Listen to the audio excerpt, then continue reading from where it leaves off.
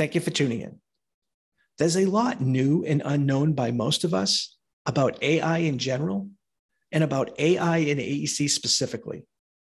And I think we covered a lot of ground here in this episode with Dr. Mehdi Nourbash, founder and CEO of Yegatech and fellow AEC insider in the AI space. Along with several other episodes this season focusing on technology and new work methods already changing our industry, this is an important episode to listen to and begin to digest, no matter our size or market segment. The world is certainly changing fast, and technology is playing a huge role. And if you and your team are not learning about, or at least curious about AI, you may soon be at a disadvantage, or worse, left behind. A couple of my big takeaways from my conversations digging into AI with Mehdi and in reading his book. Number one, AI is a tool to help us solve some of the biggest and increasingly complex challenges we are facing socially, environmentally, and business-wise, and doing so at scale, faster, better, and cheaper. And on the business side, this means both solving current business or operational problems, as well as advancing market-facing opportunities previously or presently thought impossible, that can also truly differentiate us in the workplace, marketplace, and recruiting space. And number two, AI exploration and investment is an executive leadership function, not something tied to BIM or CAD or buried within our organization, as determining our best moves requires heavy doses of critical and strategic thinking and well-designed action. So without any further delay, let's get into both the strategy and the now of AI in AEC.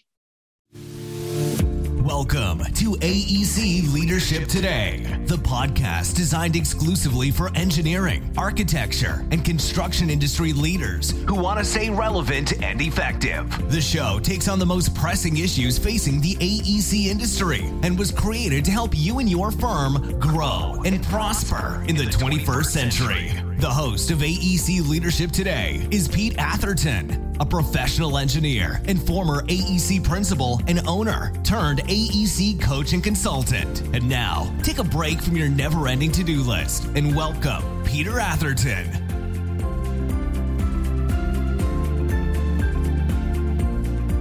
Hello, everyone, and welcome to another great episode of AEC Leadership Today.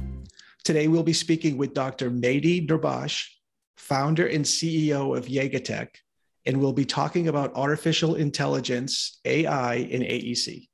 Welcome to the podcast, Mehdi. Great for having me here. Thank you. Great. Well, I'm excited to dive into this topic. I appreciate you sending me your book. I really enjoyed it. It opened my eyes, in many ways, put me at ease, and also gave me a way to really think about and approach AI, and got me excited. And it also dispelled a number of myths that I had. And I'm excited to dive into this with you. But before we do that, can you share a bit about you, your career in AEC, how you got involved with AI, and what you do at Yegatech? Sure. So I started as a civil engineer and doing some structural engineering work. As a structural engineer, I automated most of the tasks that I used to do, and therefore I got bored with the office work. And I asked our CEO back then that, can I build what I designed? And back then I didn't care too much about how we need to build things because I was the designer. And later when I moved to the construction side, I realized how important to consider all the constructability and things that goes into construction site. Firsthand, I noticed some of the challenges that exist in the industry, especially the shortage of labor, the quality of design, and many other things. And at that point, I had a hunch that the technology is a way to move forward. And I started getting formal education in doing higher education in construction management and learn more about the science of construction.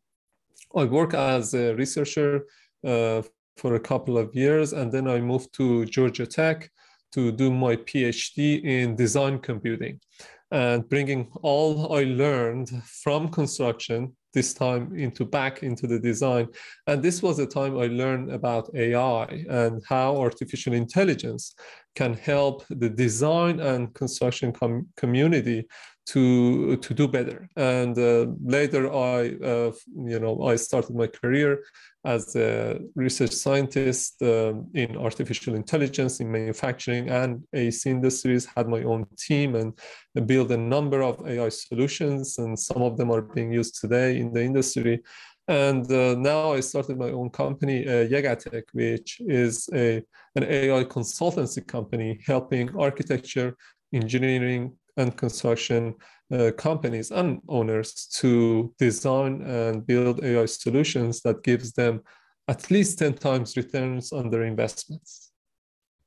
Well, thank you. Thank you for that. And that provides a lot of context for what we're going to be talking about, because you're someone very familiar with the industry. How can we begin by defining AI and more specific, how, based on your experience, based on what you're doing in the industry, how would you define artificial intelligence? And maybe at the same time, what are some of the ways that you see that it's misunderstood by us in the industry and maybe by society overall? So AI, the short answer is AI is a branch of science in which scientists try to mimic humans' capabilities. They try to mimic how we see things, how we hear about things, how we act, how we solve problems. And if I want to use a simple metaphor, I would say AI is like a tree that has root in science, like philosophy, computation, biology, evolution, cognition, and has branches. And these branches are subfields of AI, like computer vision, natural language processing, search and optimization, robotics, knowledge representation and reasoning. And the most famous one is machine learning. So often people think that AI and machine learnings are the same, but actually they are different. AI is a field, is a broader umbrella term, and machine learning is one of the branches of the AI tree. But in recent years, because of the advancement in the field of machine learning, people often use that interchangeably. How do you, and I'm sure we'll dive a little bit more into some of the specific branches as we talk about this, but in general, how do you see AI playing out in our industry over the next 5 to 10 years and moving forward? Yeah, so AI is, if you think about the industry, we have lots of challenges moving forward. Besides just a shortage of labor, we have a shortage of materials and resources.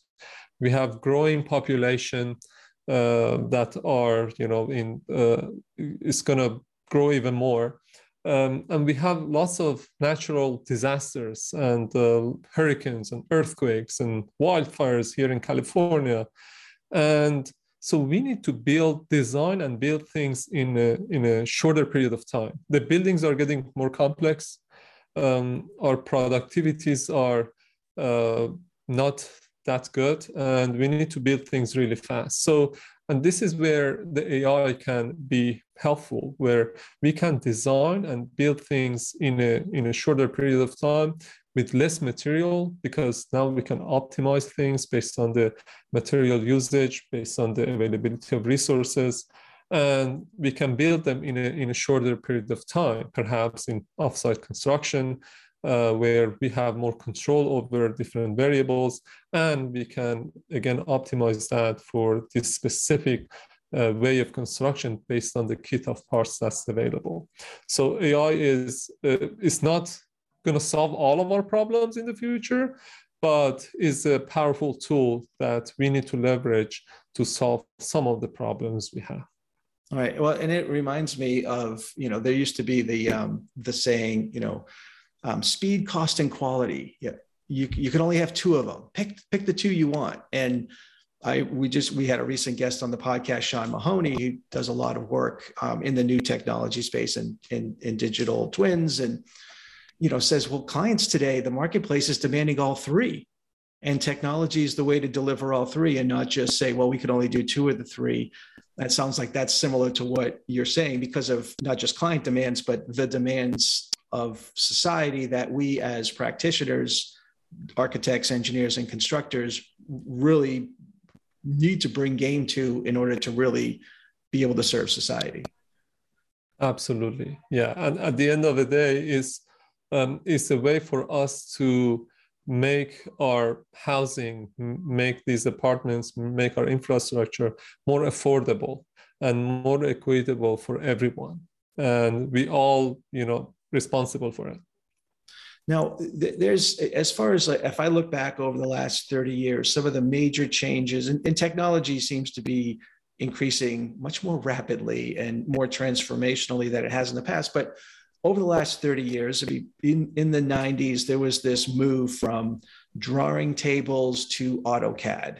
And that was sort of a move. I mean, eventually everyone got on board, but there was a lot of sort of the change cycle, sort of resisting and denying and that type of thing. How do you think, in a broad sense, and we're going to dive into some details, but when you think of AI and its role in our industry moving forward, how do you think that compares or contrasts to our transformation through AutoCAD in the 1990s? Yeah, I remember back in the days when AutoCAD came, and I remember drafting companies that were booming and they were hiring more people and doing more work. And maybe there are just a handful of companies that been looking into, there's something new came out called CAD, and let's give it a shot and let's see what it has to offer. And the response that time to the invent of CAD was just be curious about it. Send one or two people to do some training and come back with their findings. And if you look back, those companies who were more curious and invested a little bit could bring more ROI to their companies. They didn't have to put more body to the work. They just could train more people, and they could do things faster with higher quality. Something used to be called blocks that you could reuse from one project to another, or you could modify, bring a section of a design to another project. So it got to a point where companies who insisted on putting more bodies to the work and didn't want to go and use CAD, for them, they got to a point that was too late and they went out of the business. But those companies were forward thinking, and they could change even their business model and get more work faster, deliver that faster, and do it in a cheaper way. Those were the companies that survived, and a lot of them exist today. So similar to CAD, AI is here today. It's another technology, or maybe another buzzword today. So you can choose to be curious and test it out and give it a shot and learn more about it, or you can choose to just wait and see what happens. And my recommendation to the companies is to start early and start sooner, because unlike CAD, where you send one or two people, or the adoption of BIM, you send one or two people to get training and come back with the results. The adoption of AI takes a longer time, because now it changes your whole processes. Maybe you need to organize or be organized around your data and how you capture that. Maybe you need to rethink about your processes, and you've never done that before. In fact, in one of the projects that I featured in the book, Gilles, the CEO of Conexus, says, AI, you showed me the impossible now is possible, and I had no idea that we can do this with AI. And for a lot of people, it's hard to see the impossible. especially for me, at least. And it's very hard to see that. So you need to be curious. You need to start small, and you need to learn and educate yourself and your company about the possibilities that it can bring to your company. And that's the difference. And if you can start sooner, you will get the value and benefit in a shorter time, and you will have more time to adjust your business model and strategy moving forward. Right. I want to dive into some examples of how AI is being used right now, used and leveraged in the industry. But one more kind of big picture question as we get into this. I know the other week you were at ENR Future Tech, the ENR Future Tech Conference.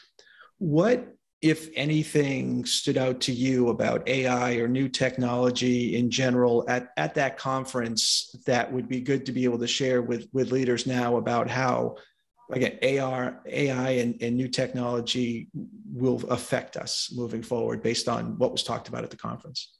Yeah, definitely. Well, the fact is that we have powerful sensors today that are becoming really, really cheap. And by deploying these sensors into construction, operation, and bringing those data back into the design, we can be more effective in design and construction and operation of our projects.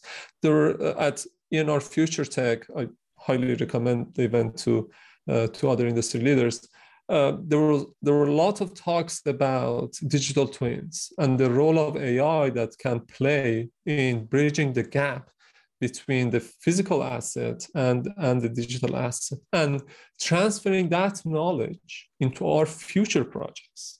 It is as if every single project get better and better over time. And AI is that catalyst that can enable us to take in all the sensor data and use that in an efficient way, and creating that knowledge that is transferable to the future, not only future project, but also to our future generations to come. So that was one of my takeaways from the conference. And when you think about the conference at all, was it 5% talking about AI? Was it 50%? Was mostly talking about it? I mean, how prevalent was the discussion of AI in the conference? Well, I will say I can rarely remember a talk that there was no mention of AI in it. Also in the exhibit hall, where startups and companies were presenting their work, they were always talking about data and reducing a risk and role of AI in the risk reduction, and even reducing the insurance premiums as a result of adopting AI technology. So I will say it was all over the place, or maybe my ears were just catching all the AIs and data. I don't know. I might be biased. Right. Well, good point there. So we're a singular industry, AEC, but it's got different components: architecture, engineering, construction, vertical infrastructure, horizontal construction, infrastructure, public versus private sector, small firms, small projects, large firms, large projects, different business models, different ownership models. When you think of the industry overall, if we were to segment it, where and how do you see AI being used or leveraged right now in the industry? Do you see it in specific areas, or is it just sort of spread out throughout? Right now, well, there are some technology companies that are, building AI solutions for the specific customers and segments that they serve, and startups. In terms of the construction companies themselves, or architecture, engineering, construction companies themselves, I will say that the buildings, especially high-rise building, are the ones that have more traction. There are lots of research and development going on.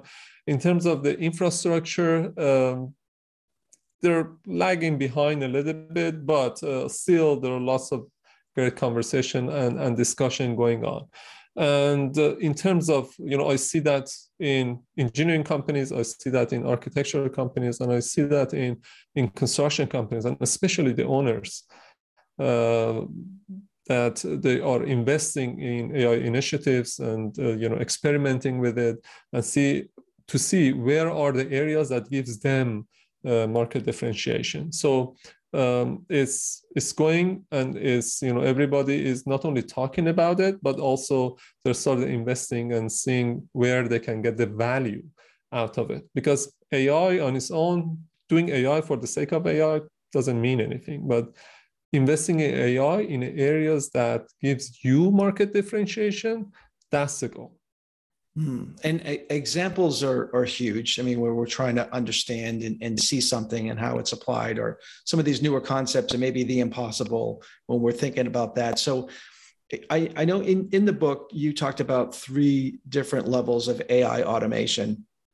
I was wondering if you could briefly describe those and maybe share some examples, whether it be from sort of business at large that we might all know about how you see those different levels of AI automation in practice, and then maybe a couple of examples of how you see those different levels right now in our industry, just to give context and picture.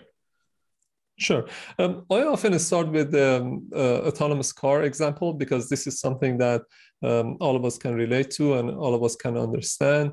And I often ask people, if you think about the level of autonomy, let's say the first level is 100% manual, when you're responsible as a driver to do all the tasks. And the last level, let's call it level 3. In reality, there are 6 levels, but just for simplicity. And this is the level 3 is the fully autonomous car. And this is where the car takes all the responsibilities and do everything on your behalf. And then there is a level 2. There's something somewhere in between manual work and fully automated work, where you and the AI system or the car needs to work together.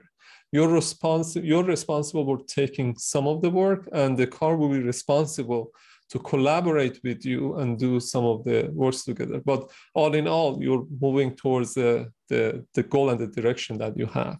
And the same could be applied into architecture, engineering, construction, because let's say I'm gonna give you a new job. I want you, Peter, to design me a bathroom. And as a seasoned architect, you have done that 1,000 times before. And at that point, you're like, oh my God, can just automation comes and take over and design this bathroom for me? I don't want to do it another time. Or think about that, I give you $10 million for your most creative bathroom designs that you can have, because I have this big hotel and I want to use that design. And at that point, maybe you're thinking about, okay, I don't want any automation. I want to lock myself in my office or at home, and I want to design the most creative bathroom possible on my own. So I don't want any automation. So the first one was level 3, when the AI system takes over, and this one is level 1, basically, when you do all the manual tasks. But it could be a case somewhere in between, that as a designer, you want to maybe place the main elements of the bathroom, and you want AI system to give you quick feedback on whether the building code is satisfied or not, or some other performance criteria that you may have. So this will be level 2, where you and AI system are working in collaboration to deliver the work that you want to deliver. So this is the spectrum of autonomy, or the interaction between you and the AI system. In the construction, as an example, for level 2, you may, your supplier is changed, and you want to quickly see what's the carbon offset or carbon footprint of the project. And based on that, you want to decide whether you need to take this supplier or that supplier. So AI can give you quick feedback so that you can make the right decision, but you're responsible for making that decision, because the role of AI in this case is just as an advisor and gives you some advice, but you're responsible to whether take it or not. Right. What about level 2 and 3, just to kind of give us context for sometimes it's like, well, is AI even here? I mean, in just normal life or normal, larger businesses that affect our lives, do you see level 2 and 3? I mean, we mentioned autonomous cars, so that's approaching 3 in some cases. But can you just share a few more examples of level 2 and 3 automation that we might all say, oh, I didn't realize that was artificial intelligence, and maybe increase our comfort level that it's happening and that it's okay? Yeah, absolutely. So a good example of level 3 automation, where AI systems make decision on behalf of the human, could be seen in the application of generative design, for instance. So in generative design, let's say you want to design office space, and you set certain parameters and requirements, and you use an AI algorithm to generate different solutions. You push a button and you come back after 1 hour and the AI system says, oh, these are 5 different solutions that I found. So the AI system in this case have done the work on your behalf. And now you have these options, and oftentimes it's hard to explain why the AI system made these decisions, because there are so many decisions that has been made in between you push a button and when the AI system came up with the final solution. So all of the design is done on your behalf. So an example of, so this is level 3. An example of level 2 is one of the case studies that I featured in the book. Scientists at Perkins and Will wanted to design a high-performing, low-energy or energy-efficient building, but for the entire schematic design phase, they had 2 weeks, and they had to make lots of decisions in that 2 weeks. And their design team came to the research team and say, hey, we want to decide, let's pick the facade. We want to design the facade of this commercial building, and we have this 4-corner fixed, but we're thinking about the curvature. What is the curvature that we should take or have to make it a more energy efficient building? So they gave them 1 or 2 days to come up with that answer before they move on to the next question they had. So in 1 day, let's say, they could only design like 40 or 30 different variations of that building, because every time they come up with a new design, they need to run energy simulation analysis tools. And those tools take time, like 30 to 40 minutes to come up with a solution. So they were blocked by, or their bottleneck was how fast the energy simulation tools can work. And if they could solve that problem, they could quickly turn around and come up with different solutions. So what they did was they created an AI system that can predict the energy simulation of the building. So it can quickly analyze the building and say, okay, with 90% accuracy, this is the energy performance of the building. And that number is okay. That level of accuracy is okay, because everything, we are at the very early stage of the design. So this way, they could get the advice or the results from the AI system in a fraction of a second instead of 40 minutes. And they could quickly run various simulation or various tests on the design, and they could create lots of different alternatives and go back to their design team with an answer.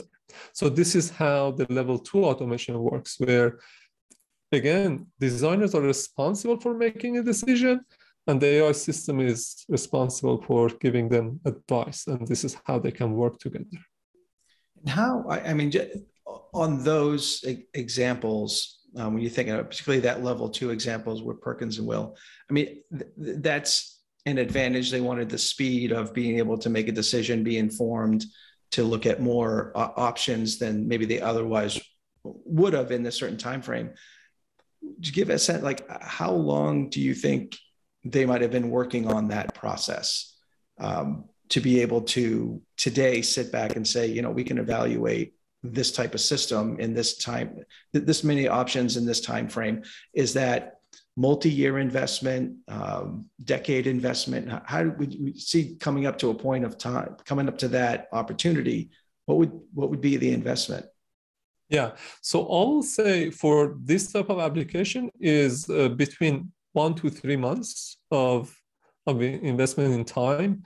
And the most critical part is being able to generate hundreds or thousands of building simulations and using that data set as a way to train the AI system. So the bottleneck here again is to being able to maybe use cloud or parallel processing to be able to run many different simulations for different types of buildings in different areas to be able to create a data set that then you can use to train an AI system on. And once that is done, you can use it forever. And that's the AI system now that is learned and is trained and is learned. You can use it in many different locations, in different systems, and that's the time, the time saving that comes out of it is just huge. Right. And I want to dive into that a larger firm in our industry, there's a lot of, when we think of the design side, there's a lot of smaller firms. And you had mentioned that it's more than sending a couple of people to training to think about AI, that it's more of a process of thinking. When we think about, if I were a smaller mid-sized firm and I was interested in what we were talking about, like, oh, it's being talked of, I see the benefit to society, I see the benefit to our work and our workflow system. If I wanted to start thinking about AI and how it might best apply to our work, what do you think would be our best steps? And you had mentioned tied to, help us have a competitive advantage and maybe tied to our business strategy. What, in that context, where would a firm start? Yeah, so the starting point is I often recommend that companies look at their balance sheet. And, so the first approach is look at your strategy. Where are you taking your companies to the market 3 to 5 years from now? Are you offending? Are you going to a new market and you want to establish yourselves there, or you want to keep your position in the market and improve it the way that it is? And this gives you a general idea of where to look at. If you're going to a new market, perhaps the areas that you can find opportunity is in that new market. Or if you have inefficiencies and you have a huge business problem today, that potentially could be an area that you can look into. And I mentioned the balance sheet because recently talking to a curtain wall design, fabrication, and installation company, and one of it's a $100 million company in revenue each year. One of the challenges they had was that they were bleeding $10 million a year just because the general contractor changes the installation process. Oh, the edge of the slab is not ready, so you need to go and build the other side of the building. And they're like, oh my God, half of our units are being built, but half of our units we haven't built that. We need to quickly turn around and we need to find out what's the delta. And because this is a general contractor, they were just taking in all the inefficiencies.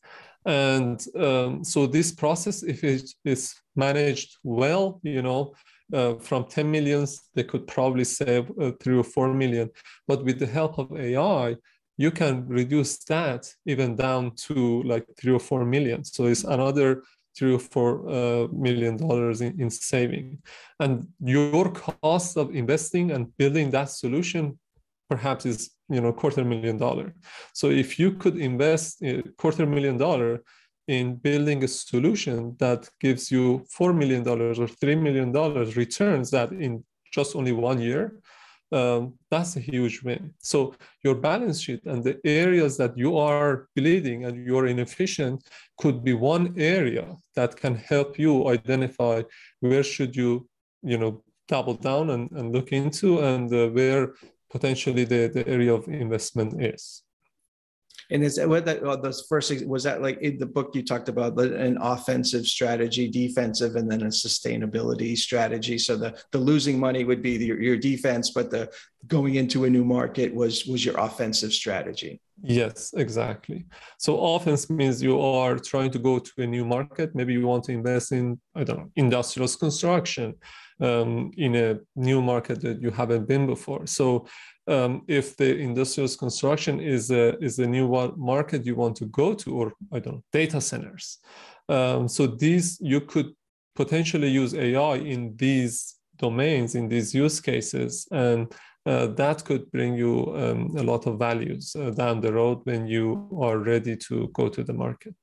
And when you're thinking, I mean, that's okay, we figured out through the balance sheet that this is a real issue, and maybe it's complicated, so AI could help. What about in general design? I mean, so there would be a strategic element, but are there things that are, when we think of things that are repetitive, tedious, time consuming, maybe even boring, but essential?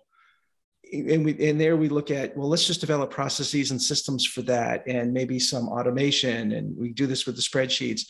When you look at applying AI, is that too small of an ask? I mean, should we be looking at bigger problems, or could we look at, is there just in a lot of design firms, there's just some low-hanging fruit that AI could be advantageous for us if we were to look into it? Yeah. So one example, like speaking of spreadsheets, which is one of the most commonly used tool in our industry. One example that came to my mind was an owner of a building. It was a hotel. Wanted the designer to come up with 3 different materials for the structure of the building. So the owner wanted to see if it has to build it with timber, with steel, or with reinforced concrete. And for each of those, they had 3 different designs. And it gave the designer 6 months to come up with the solution, the winner, which design and which structure is the best. And the designer, it took them 2 months to come up with the design of the structure for one layout, and then another month just to send it to the estimating team and come up with the estimation of the design that they came up with. So speaking of Excel, that reminded me of all the estimating that is being done in Excel. And so after 3 months, they came up with one design, one number. If you go with, let's say, a structural steel for this design, this is how much it costs. But they had 8 more designs to go in another 3 months, which was impossible. So what we did was we trained the AI system that could quickly predict the results of the structure and also calculate the estimating part to come up with the design, not only the design, but also the cost of the building. And in just 3 or 4 days, you could basically design and estimate the building. And in a matter of 2 weeks, you had the answer for all different variations that the owner asked for. So a lot of times, the data that we have in Excel and the data that we have or we've been keeping in spreadsheets, we could use data to, make our processes smarter and better. And with the new data that comes in, it will be just a added benefit, and the system can get better over time. And that's a design issue that I think a lot of owners might say, well, what if this, what if this, what if this? And the project you work on it through, I mean, nothing changes. In the second one, you get a little bit better, but at some point you build that flywheel and it's AI informed. And I know in the book, and this could be a whole nother podcast, the process of AI development, implementation, data use. And there's a lot of rules around data, and, there's a lot of entities that collect data that say it's AI, but, you say, well, don't just collect data you have to know what problem you want to solve because the data has to be in the right format to use it. Could you share a little bit about, you mentioned training an AI process and data, but could you just lift the hood a little bit on just some rules of thumb behind data and why you don't just collect data first? You really have to have an idea for what that data looks like. And what does it look like training something for AI, training data in an AI way? Yeah. So one of the most common misconception that people have is that we need to have data and we need to collect it for 2 or 3 years before even we start our AI project. And I also share some examples in the book where teams at Haskell wanted to augment the capabilities of their workers and they had no data. And they were able to create their own data set that helped them to create a solution. So the short answer, you don't have to have data at the beginning to start your AI project. Knowing your AI project is like a recipe. When I often, let's say we have a guest and I go to grocery to just do some grocery shopping, I buy some stuff and come back home. And often when we decide what to make, we realize that, oh my God, I didn't get this one and that one. I need to go back to the grocery and get these items. Your AI project is like that recipe that you need to set before you start collecting data. Your data is like grocery items. You can't just collect them because they go bad, they go stale. You need to have a recipe, and then based on the recipe, you need to collect them in the right format. And this is super important. So start from your AI project, at the highest level, start from your business strategy, look at your inefficiencies, look at where your profit margin gets hit, and that's your starting point. Then, work with experts to define an AI project that then look into if you need data, how to collect it, what are the formats, and how long you should do it, and what are different ways to collect it. Sometimes you can generate it, sometimes you can, do it in a very cheap way. So there are many different ways you can do it. And based on what you collected and based on the solution that you want to build, then you can train an AI system that can deliver that value. I often say test the technical feasibility first in the first phase of the project, and then work on the business viability and see how much return on investment it has before you scaling it up. And in the end, it's all about augmenting your capabilities and having a return on investment in the areas that make you different in the market. So it almost seems like when we think about AI, we really have to approach that from a critical and strategic thinking perspective, whether it be marketplace differentiation or business innovation. And so it's not buried in the IT group or certain groups. It really is an executive team function to think about how can we use data to augment our processes or to put us in a different place to a competitive advantage. And absolutely. Okay. And so in that sense, it's not sending people out for BIM or CAD training. It is a whole different way to look at the business. I wanted to kind of, in that context, kind of go back a little bit.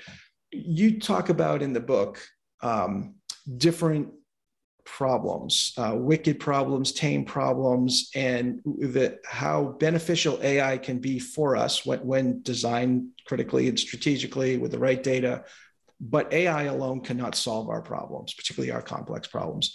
Can you talk a little bit about the different problems and then some of the considerations that no matter how good AI is, they cannot do some things that we can do as humans? And so could you share a little bit about that?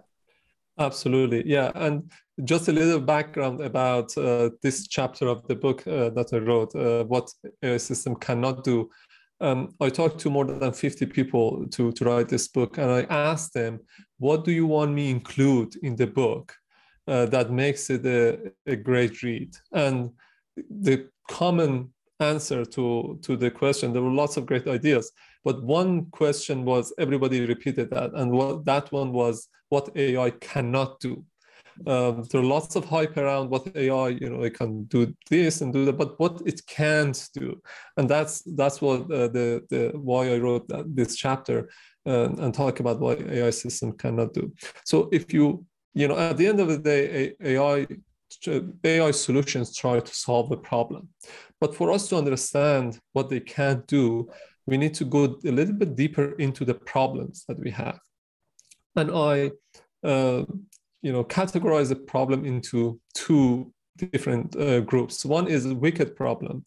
And wicked problems are the problems that are changing over time. And they're open to interpretation. For instance, a client comes to you and say, hey, I want you to design this magnificent building. And you try to work with the client. Nothing is set at the beginning. You try to work with the client and basically capture as much or as many requirements as possible. But a week after, client says, oh, our budget actually changed, so let's reduce that by 10% or this.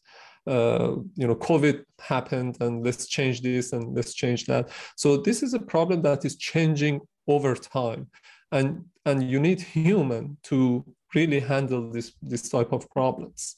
On the other side, there is a tame problem. Tame problems are the problems that the rules are known at the outset, at the beginning of the project. All the rules, and perhaps there is a computer way of solving that. An example of that is a chess problem or the game of Go. Back in the days, and the problem is, we are really good at creating computer systems that work on tame problems.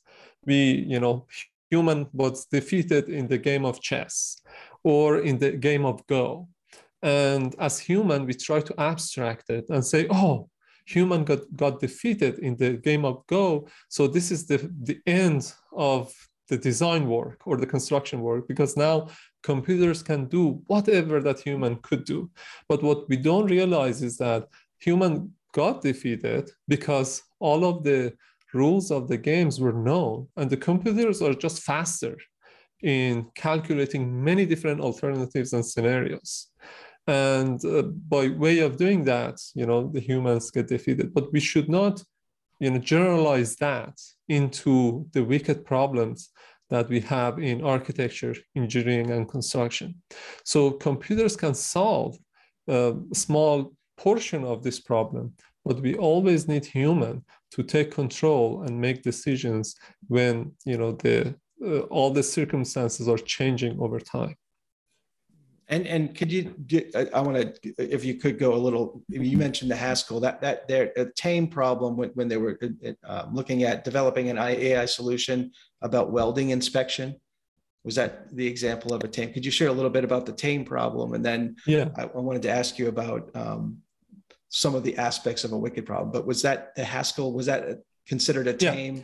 Could you share a little bit about that? So, an example, like, let's go back to the problem that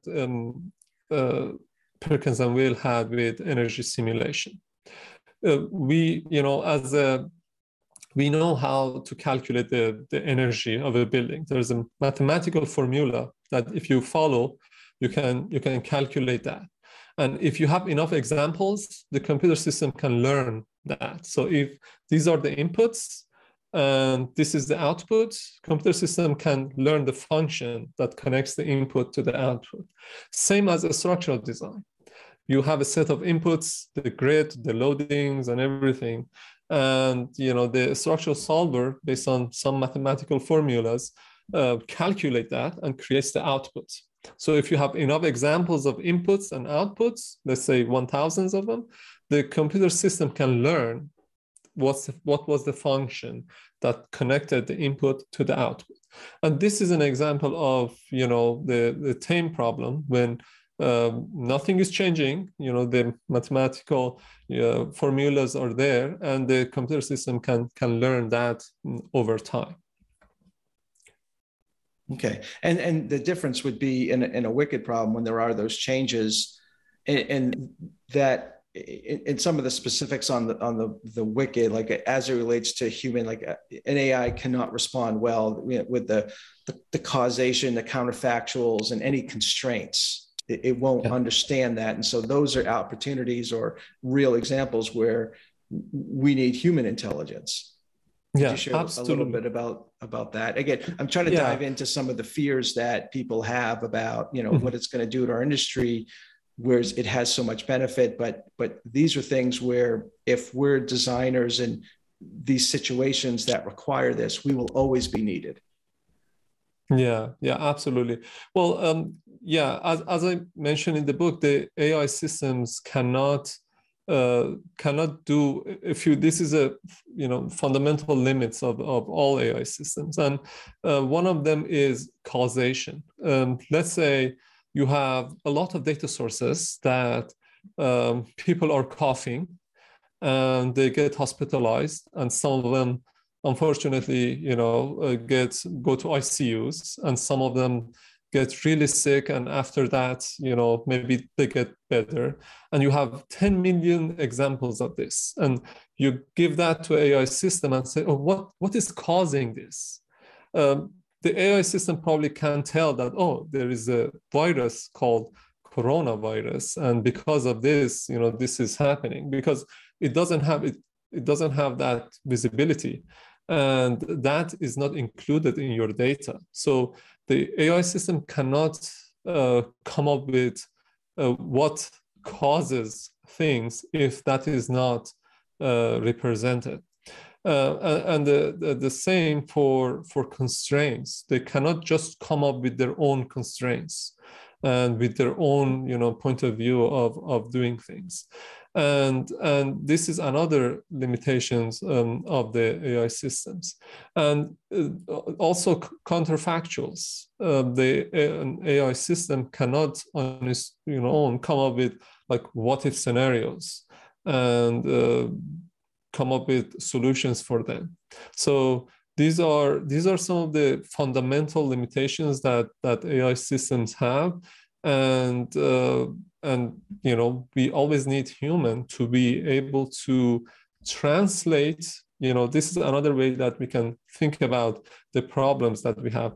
The wicked problems that we have in solving AEC problems, they are huge, and we always need human to translate these wicked problems into tame problems, so that the AI system can solve those problems for us or make that more efficient. So the role of human, and then at the end of the day, when that problem is solved, we need human to interpret that and say, okay, this is solved or not being solved. So human will be always needed. And without human, we can't really solve the tough problems that we have in AEC. And will get us into really having to think more critically and strategically about the problems we're solving, and really dive into causes and counterfactuals and create constraints or not open up constraints. So and AI would be the tool for getting some complex information fast that we can rely on. How well, I wanted to just maybe start to close, and I mentioned this in one of my many compound questions I threw at you, but just thinking about AI in life. And I know in the book you talked about how AI is used to separate spam emails, and the Roomba is AI. I mean, could you share a little bit about because those are problems that were tame, but yet we see it in real life. Could you share a little bit about where we see AI in real life that maybe we don't recognize it? Yeah, definitely. Well, I use Google search every day, and I don't know about you, but for me, finding the information that I need out of billions of pages of the internet is just impossible. And Google search can help me to find that information faster. So I don't need to browse massive amount of information on internet. Instead, I have more time to go through what's in front of me and learn more. Netflix is another example. Based on your preference, it will matches that with what you've seen and also the new movies that come out, and it recommends you some of the movies that you probably are interested. And this way, you don't need to browse millions of pages of Netflix, and instead you can spend that time to watch more, to watch the movie that you like. So, and all that's fed through artificial intelligence. Exactly. This might be a little off topic, but how does artificial intelligence, how's it impacted with social media? I mean, you hear with the algorithms, we can get very quickly trapped into echo chambers or not get balanced views, or because it's really tied into seeking a certain thing. And this is going to maybe tie into bias. When we think about AI systems that, how do you think about if not having bias in systems, or not, creating, pushing people down a rabbit? Maybe it's two different questions, but I guess the first question is, how does AI factor into social media? And then maybe it's a separate, how do we think about not having bias in social media, or not having bias in some of the AI solutions that might be programmed by people who could have a bias, right, with the data? Yeah, the first question is a little bit tricky because so if you think about the role of social media and the companies, with due all respect, they try to sell you as much advertising as possible. And like Netflix, that tries to give you a service on the best suited movies, a social media engine tries to give you as much tailored advertising as possible while keeping you in the platform. So they want to entertain you and they want to keep you, but at the same time, so to give you content that keeps you engaged. At the same time, they give you more advertising than you think, and that's how they make money. So in terms of the biases that exist, well, just in terms of that, so the business, they're very clear on their business strategy. It just may not be good for us. So they're using AI very effectively for their business strategy. It just may have ramifications for us. So, okay. Well, so I didn't want to get, right. All right. Nice summary. Okay, let's move on. And in terms of the biases that exist, as human, we are loaded with biases, unconscious biases, I will say, and some conscious too. And when we try to create an AI system, we often bring those biases into the AI solution that we built. So how to avoid these biases, and where is it coming from? For example, the way that we collect data, the way that let's say you have a camera and you want to create an AI system that tracks people on the side. The placement of the camera and the angle that you choose to put that camera, that can create bias in your system. The location of the camera, if your camera located in certain areas that certain people are there, so that's probably you get data from those type of people. So all of these things need to be incorporated into the design of an AI system that has less biases. So data, and then after that, thinking about the algorithm. What type of algorithm you will choose? What type of responses do you have? The reason these days we are better at forecasting weather compared to 30 years ago is that now we can run many different models of the weather and come up with the best one. So if you choose only one model for the weather forecast, you're probably wrong. But if you choose 10 of them or hundreds of them, you can come up with a solution that is more accurate. The same goes to an AI system. If you only choose one algorithm to run, you probably get something that may not be that good. But if you choose to work with different types of algorithm and combine them together and create different models, then you'll be able to create a better outcome. And one way to do that is just create a more diverse team with different backgrounds and point of views to help you collect the data with less biases and also create a solution that is less biased.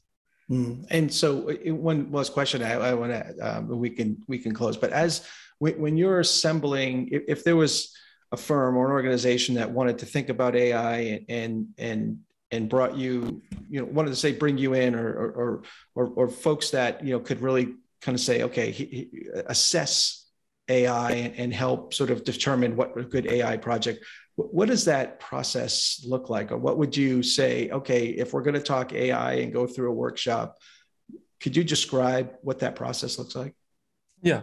So the first step is just forming the AI strategy team, a team that is responsible for defining an AI strategy for the company.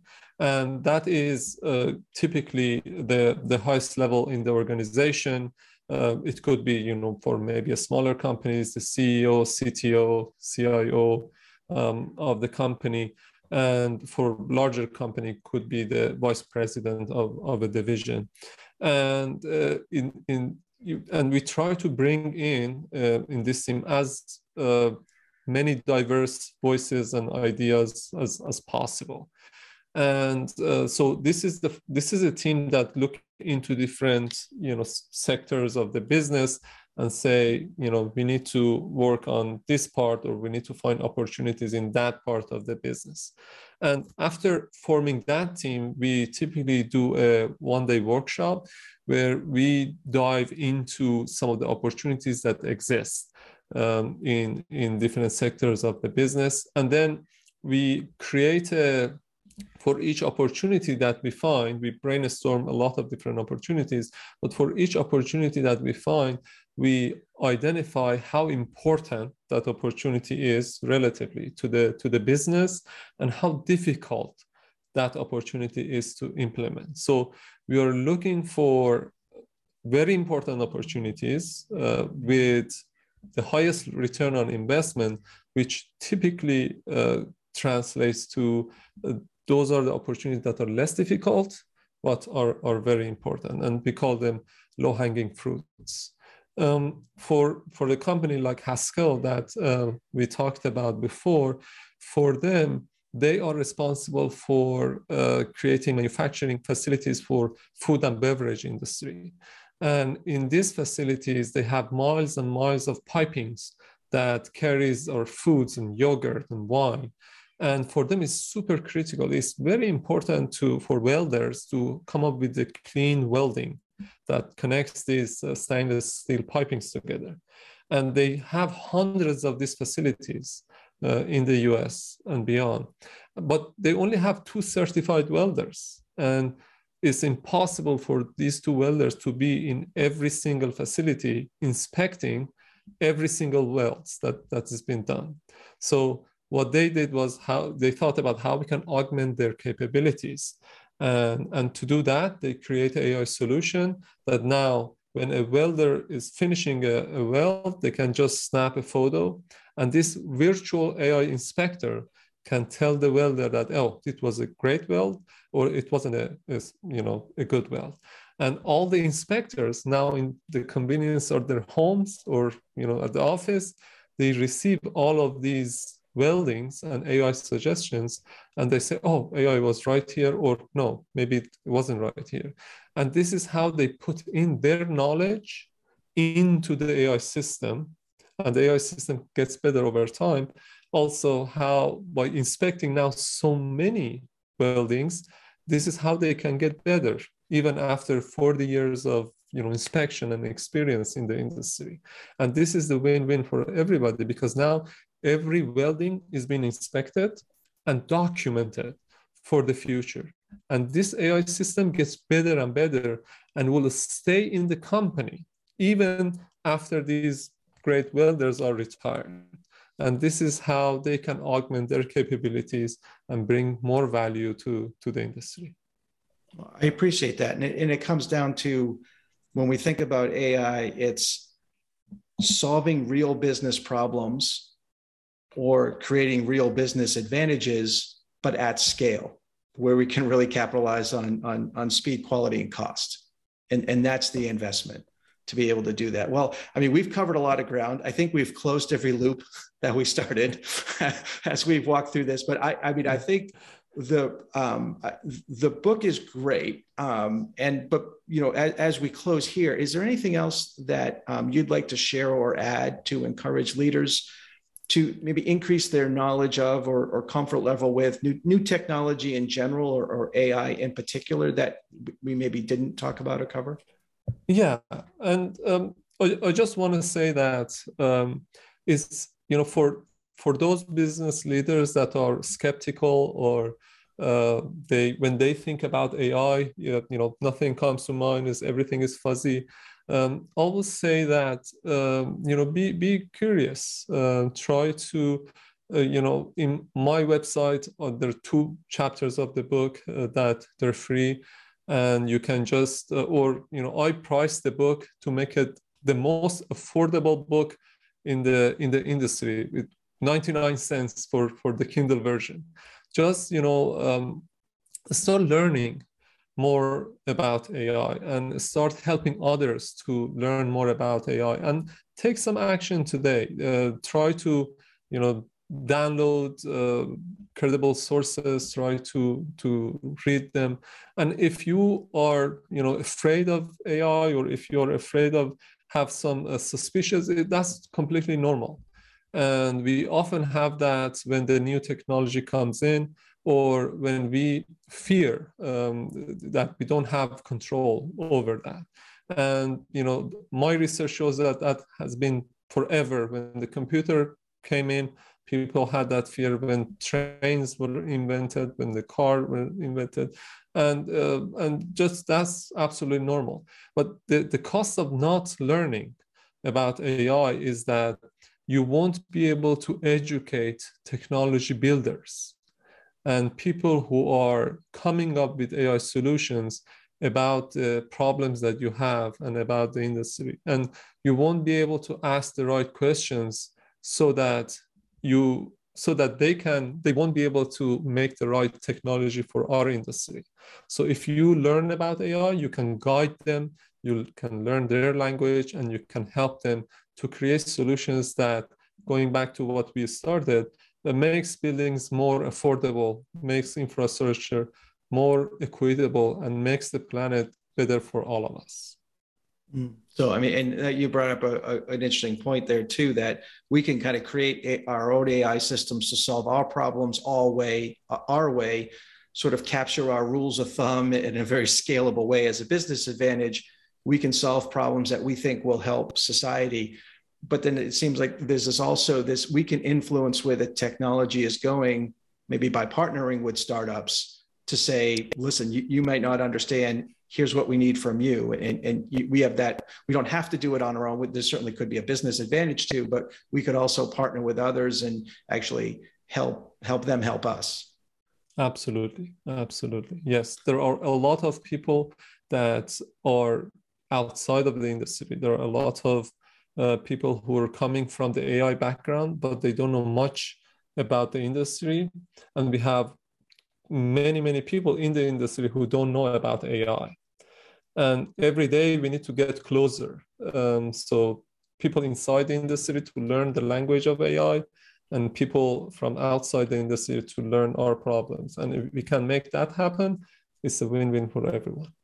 And I know from going to recent conferences, some of the larger firms, as far as mergers and acquisitions, are investing in tech, buying into tech. productizing services. I mean, so this stuff is happening already. It's just a matter of what parts will we want to take advantage of from an operational perspective and from a market sector penetration perspective. Well, I mean, this has been great. I really appreciate it. There's a lot we can cover. I appreciate the book. I appreciate that you wrote it and shared it and shared on this podcast. As we do close here, how can listeners get in touch with you to learn more about you, your book, and Yegatech? Yeah, absolutely. So they can come to my website, mehdinour.com, mehdinour.com. And there are lots of resources there. There's a link to the company, link to the book. And also for your listeners, there's a free section on the website that I have the free workbook of the book and also free chapters of the book. And for the 10 listeners who go there and download some of these free stuff and put in the "Where did you hear about us?" the AEC Leadership Today podcast to 10 listeners, I will send a signed copy of the book as just thanking you for listening and helping the industry to move forward. All right. Well, I appreciate it. I appreciate all that you're doing to advance the industry, and that you're an industry insider really looking at this. And so I want to thank you, and I look forward to talking with you next time. Oh, thank you. Thanks for having me. And it's been a great conversation. All right. Take care. Well, that's a wrap. If you like what you've heard, please subscribe to and rate this podcast on iTunes or whatever platform you listen to the show from. There are links on my website and in the show notes to do so. And please also share this podcast with your friends and colleagues. It really helps to continue to get us established, and I truly appreciate that. And it also helps to get the word out to others so that together we can collectively grow and positively impact the lives of others, both inside and beyond our organizations. Thanks for joining us on today's episode of AEC Leadership Today. If you want to stay relevant and effective and take your growth and prosperity to new levels, it's time to take action. To learn more about how Pete can help take you and your firm to the next level, visit www.actionsprove.com. That's www.actionsprove.com. See you next time on the AEC Leadership Today podcast.